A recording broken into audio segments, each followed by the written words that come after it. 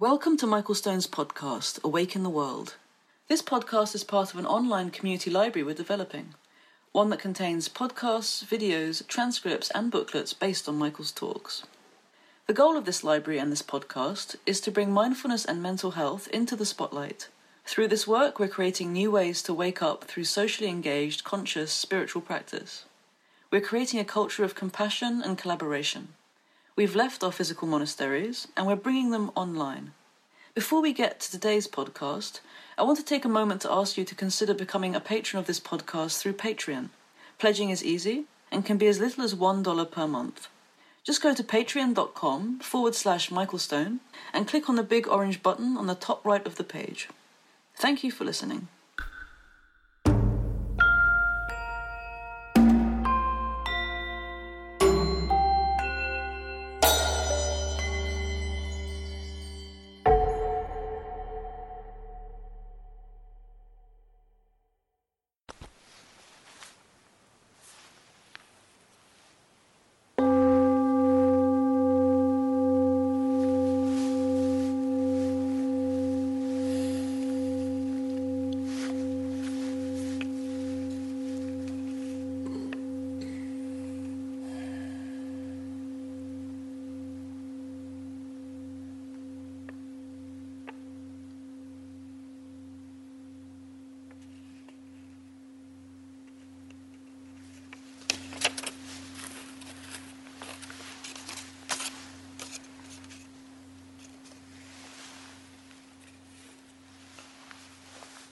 Good morning.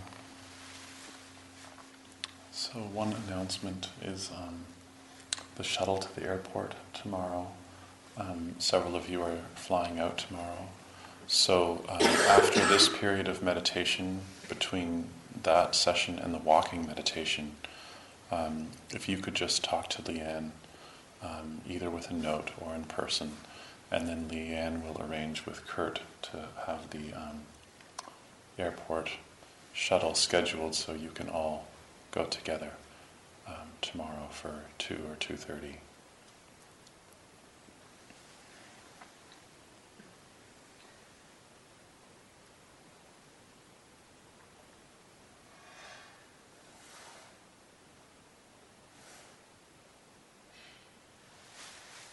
Did you see the altar?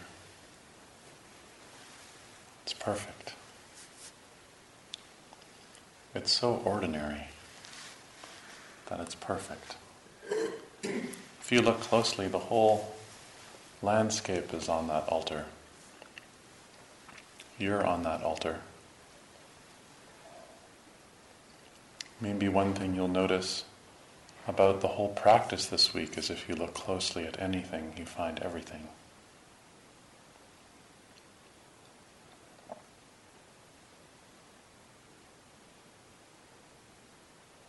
Just before I came in here, I was taking my mug into the kitchen, and I had a certain angle where I was watching Karina chopping melons and Lee chopping wood.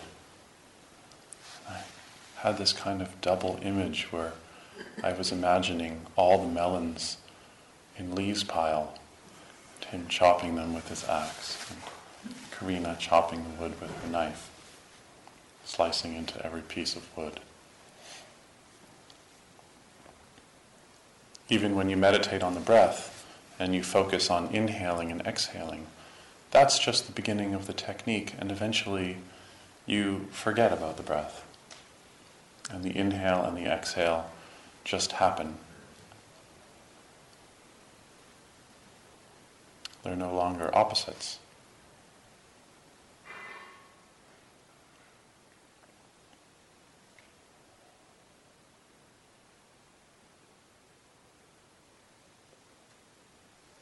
A lay practitioner, Pang Yung, in 780 wrote this: "My daily activities are not unusual.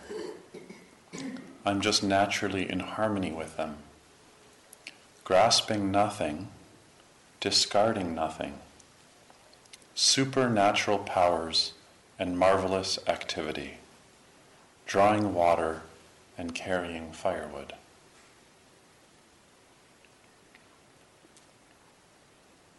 Supernatural powers and marvelous activity, drawing water and carrying firewood.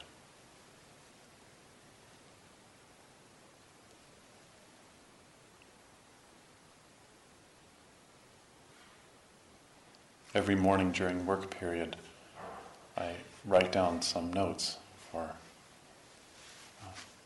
what I might talk about. And usually the first way I write notes is I write a poem, but then, I never use the poem because I don't want to share it. But today I'm going to share the poem that started my notes today. It even has a title, which is In or Out.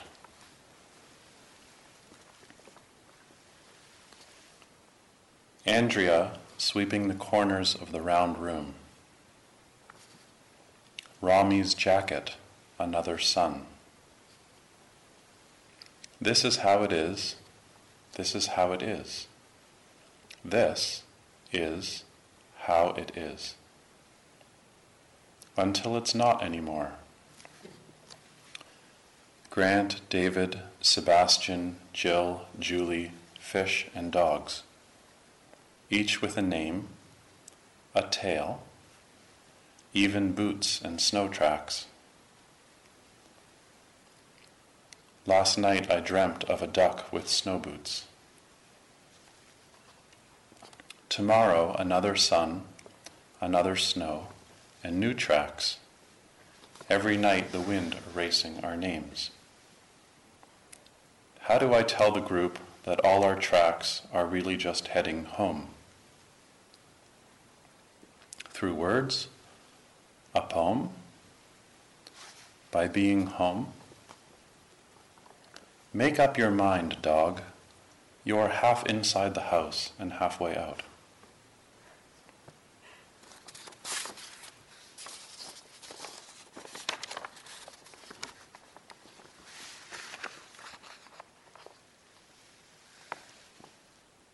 Another Japanese poet in 1230 writes this. Spring's myriad flowers, autumn's harvest moon, summer's cool breeze, winter's snow. When useless thoughts don't fill your mind, every season is the best season.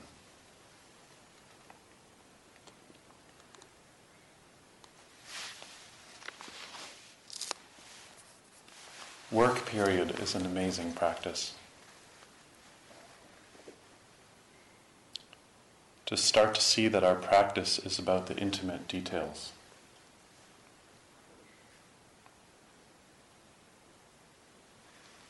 The intimate details of life more than it's really about anything else. It's not about fancy or clever Buddhist or yogic theology.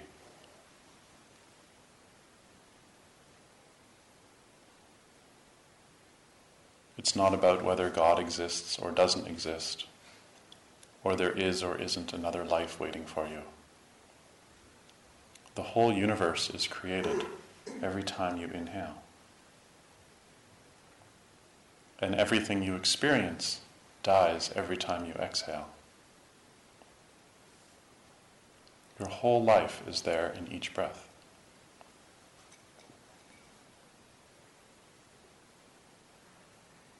How you clean, how you eat, how you feel, how you perceive, how you think, and how you handle things is the core of the practice.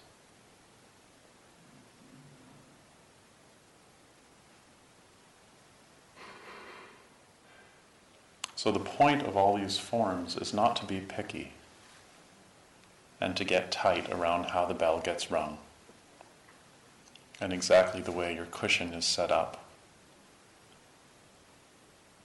or whether the room is swept perfectly, or the incense is right, or the candles are right. All these forms are just procedures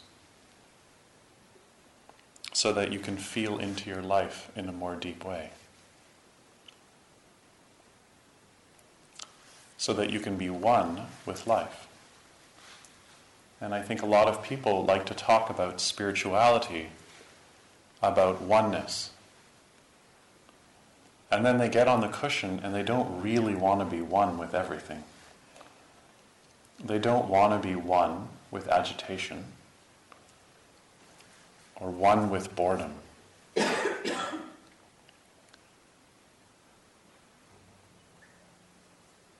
If you want to be one with a tree, you have to know how to be cold, how to bend, how to blossom and how to drop those blossoms.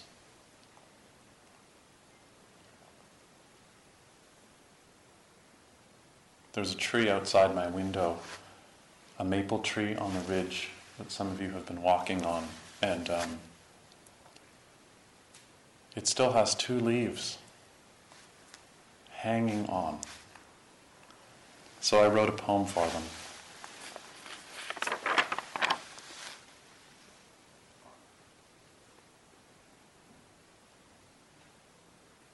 Two maple leaves left, dangling, future lovers.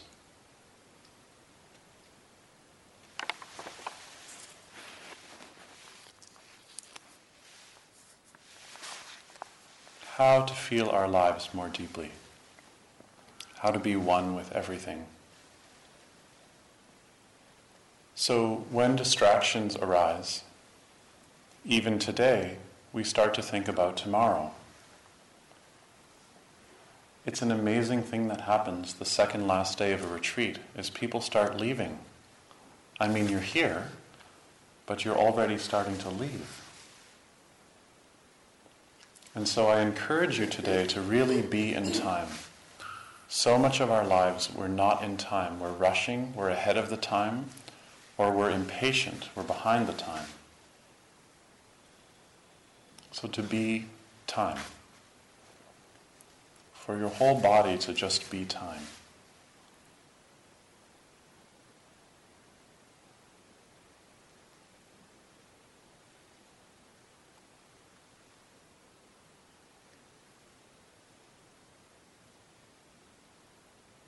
And then this whole practice becomes quite a radical experiment in your vision of your spirituality, which is whether you can really be one with everything. Or if there are some things we need to parcel out and avoid.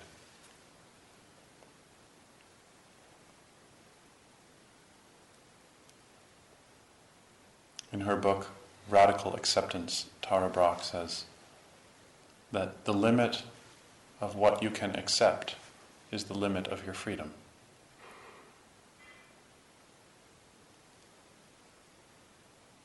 The limit of what you can accept in each moment is the limit of your freedom. You can't be free of something if you can't accept it.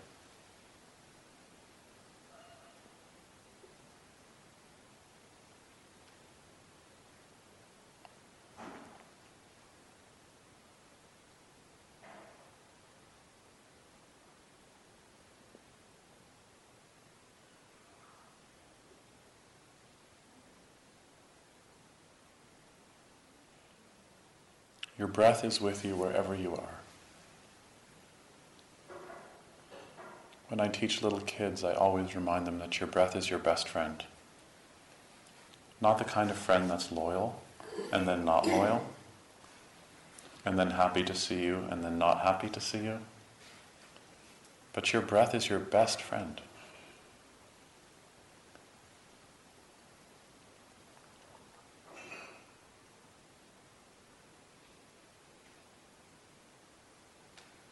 And so you're practicing a kind of devotion where you're devoting everything you experience back to your breath.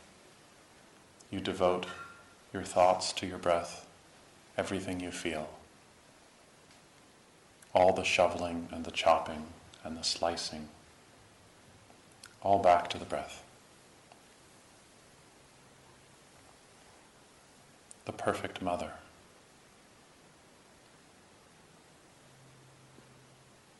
Our real home,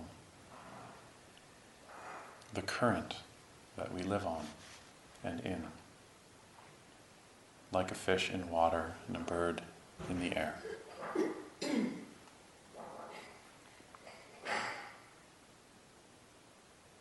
supernatural power, marvelous activity. Now, when we start focusing on the breath, certain patterns arise in the mind and in the body, in the heart. And most of us, because we're psychological and we live in a kind of psychological culture, when something arises, we tend to focus on the content of what's arising. We tend to look at what's arising and study it and analyze it and try and figure it out. And there are times for that. That's really helpful. There are also times to recognize that the analyzing and the figuring it out is not actually going to solve this dilemma of separation and restlessness.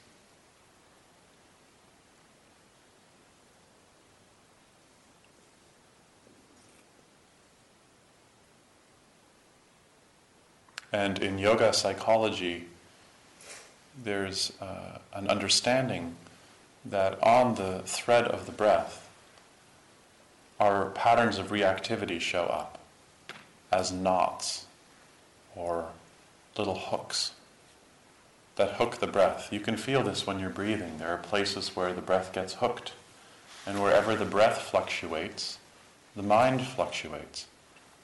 And you'll notice when you follow your breathing that whenever there's a glitch or a fluctuation in the breath, that's usually where the mind gets distracted. It's really fascinating to watch how the breath and mind mirror each other.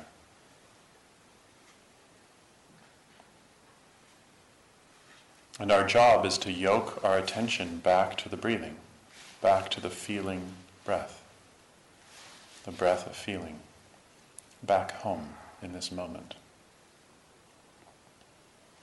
And then it's said that those knots, which are called granthis, are actually just symptomatics or the fireworks of deeper holding patterns called samskaras, that are the physiological, psychological, and cultural holding patterns that we all have.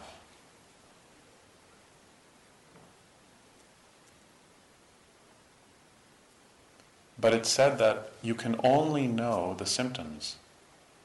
You can't ever know the deeper underlying samskaras with your mind. It's quite fascinating, really, that there are places the mind can't get to. And although your mind can know a lot about your symptoms and about your patterns of reactivity, the deeper underlying patterns underneath your angst, underneath your desire to run away, those deeper patterns you can't know with your mind. They're just like intuitions. So I ask you today to leave the figuring out just for today.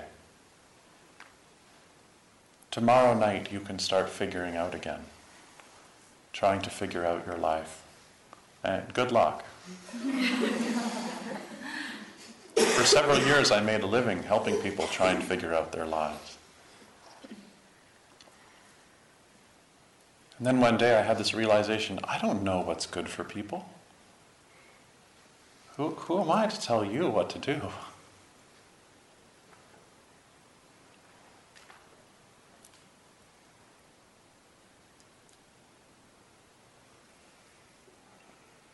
But what I can see that sometimes you can't is, and any friend can do this, is to really point out what's good.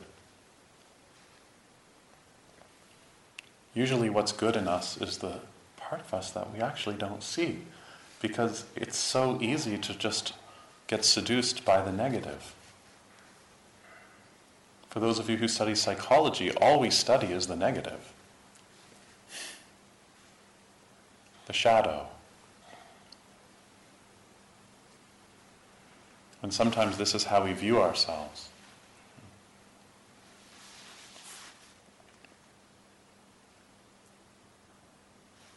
So, your patterns of reactivity are hungry. Don't feed them.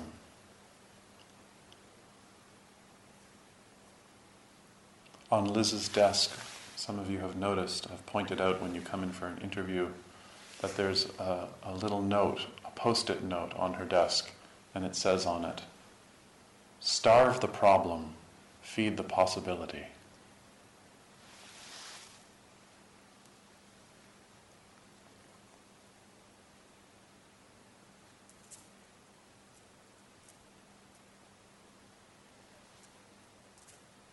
So, if today some anxiousness or antsiness starts to arise,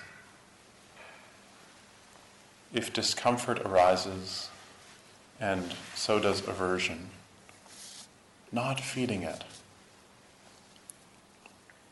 staying in the body with breathing as the breath settles, not needing to resolve or figure out the root cause like an archaeologist,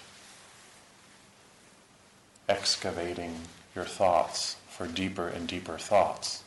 They're still just thoughts.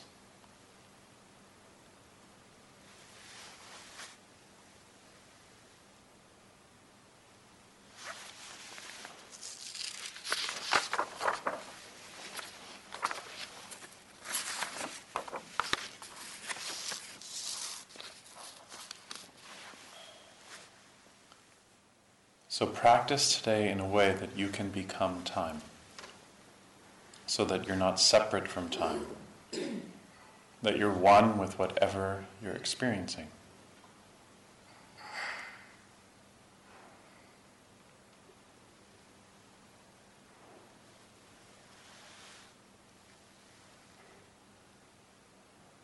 Maybe even one with stillness. White snow, white canvas, white piece of paper, the end of your exhale. That quiet at the end of your exhale. Underneath all of that thinking.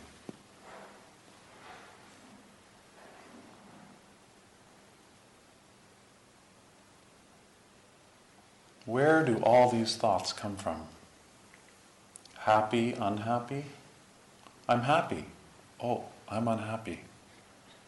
I was so happy this morning. So unhappy. This retreat is incredible. Why did I sign up? I'm happy again.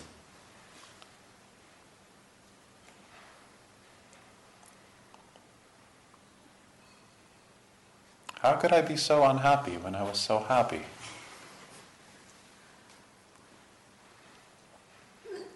These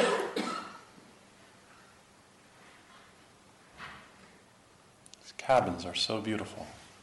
Straw bale.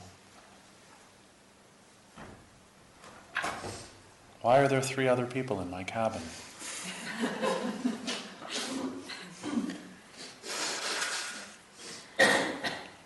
I'm happy. I'm unhappy. Where do all these thoughts come from? They all come from conditions. And those conditions come from conditions, all the way down. And at the end of the chain, there are just butterflies and snow and fish and wind. You can't get all the way to the bottom of those conditions and find out what's at the bottom. Ed Brown once asked his teacher, Suzuki Roshi, what's the most important thing? What's the most important thing? And Suzuki Roshi said, the most important thing is to find out what's the most important thing. And for those of you who've studied with different teachers, you know that all a teacher is ever doing is just handing the questions back to you. Sometimes you give me these pieces of paper and I just want to give it back. That's why I want you to write your name on it, so I know who to return it to. I have a really important question, so I'm not going to put my name on it.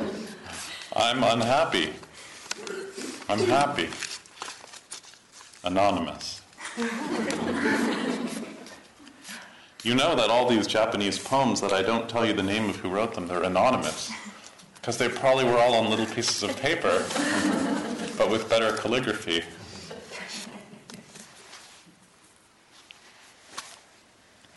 All of the feelings that you have had this week, we have no idea where they come from and where they go.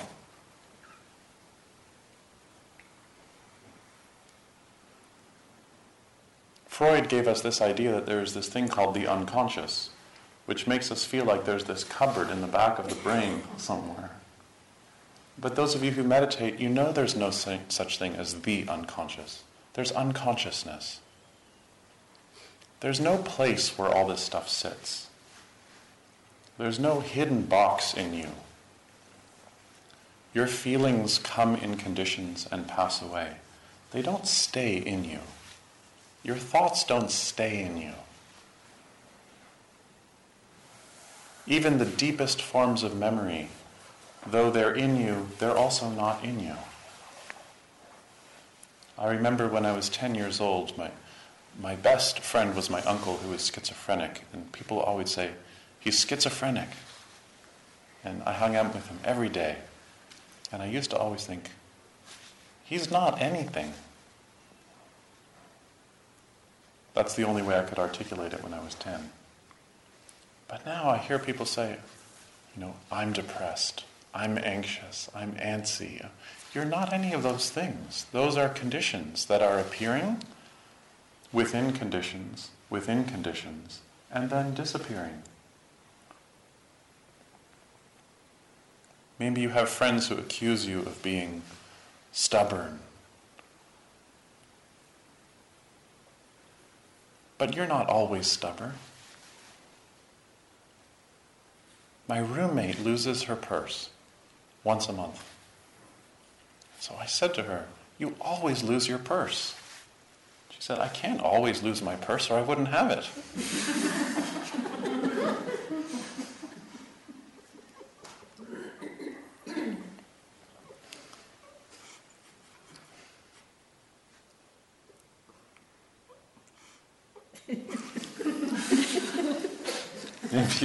There are others of you who lose your purse a lot.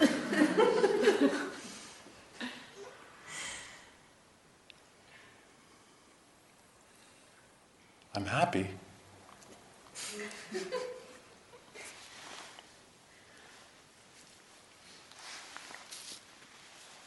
Just to appreciate each moment without defining yourself in relationship to that moment. To appreciate your life. To appreciate your life.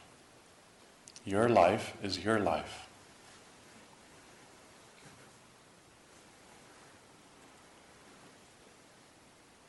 Appreciate these questions. Who am I? Who is breathing? Who came on this retreat? Where do these feelings go? You don't need to answer any of these questions. They're not answerable.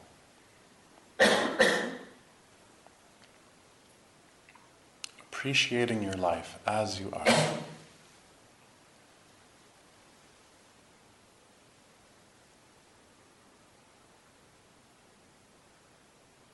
As you are.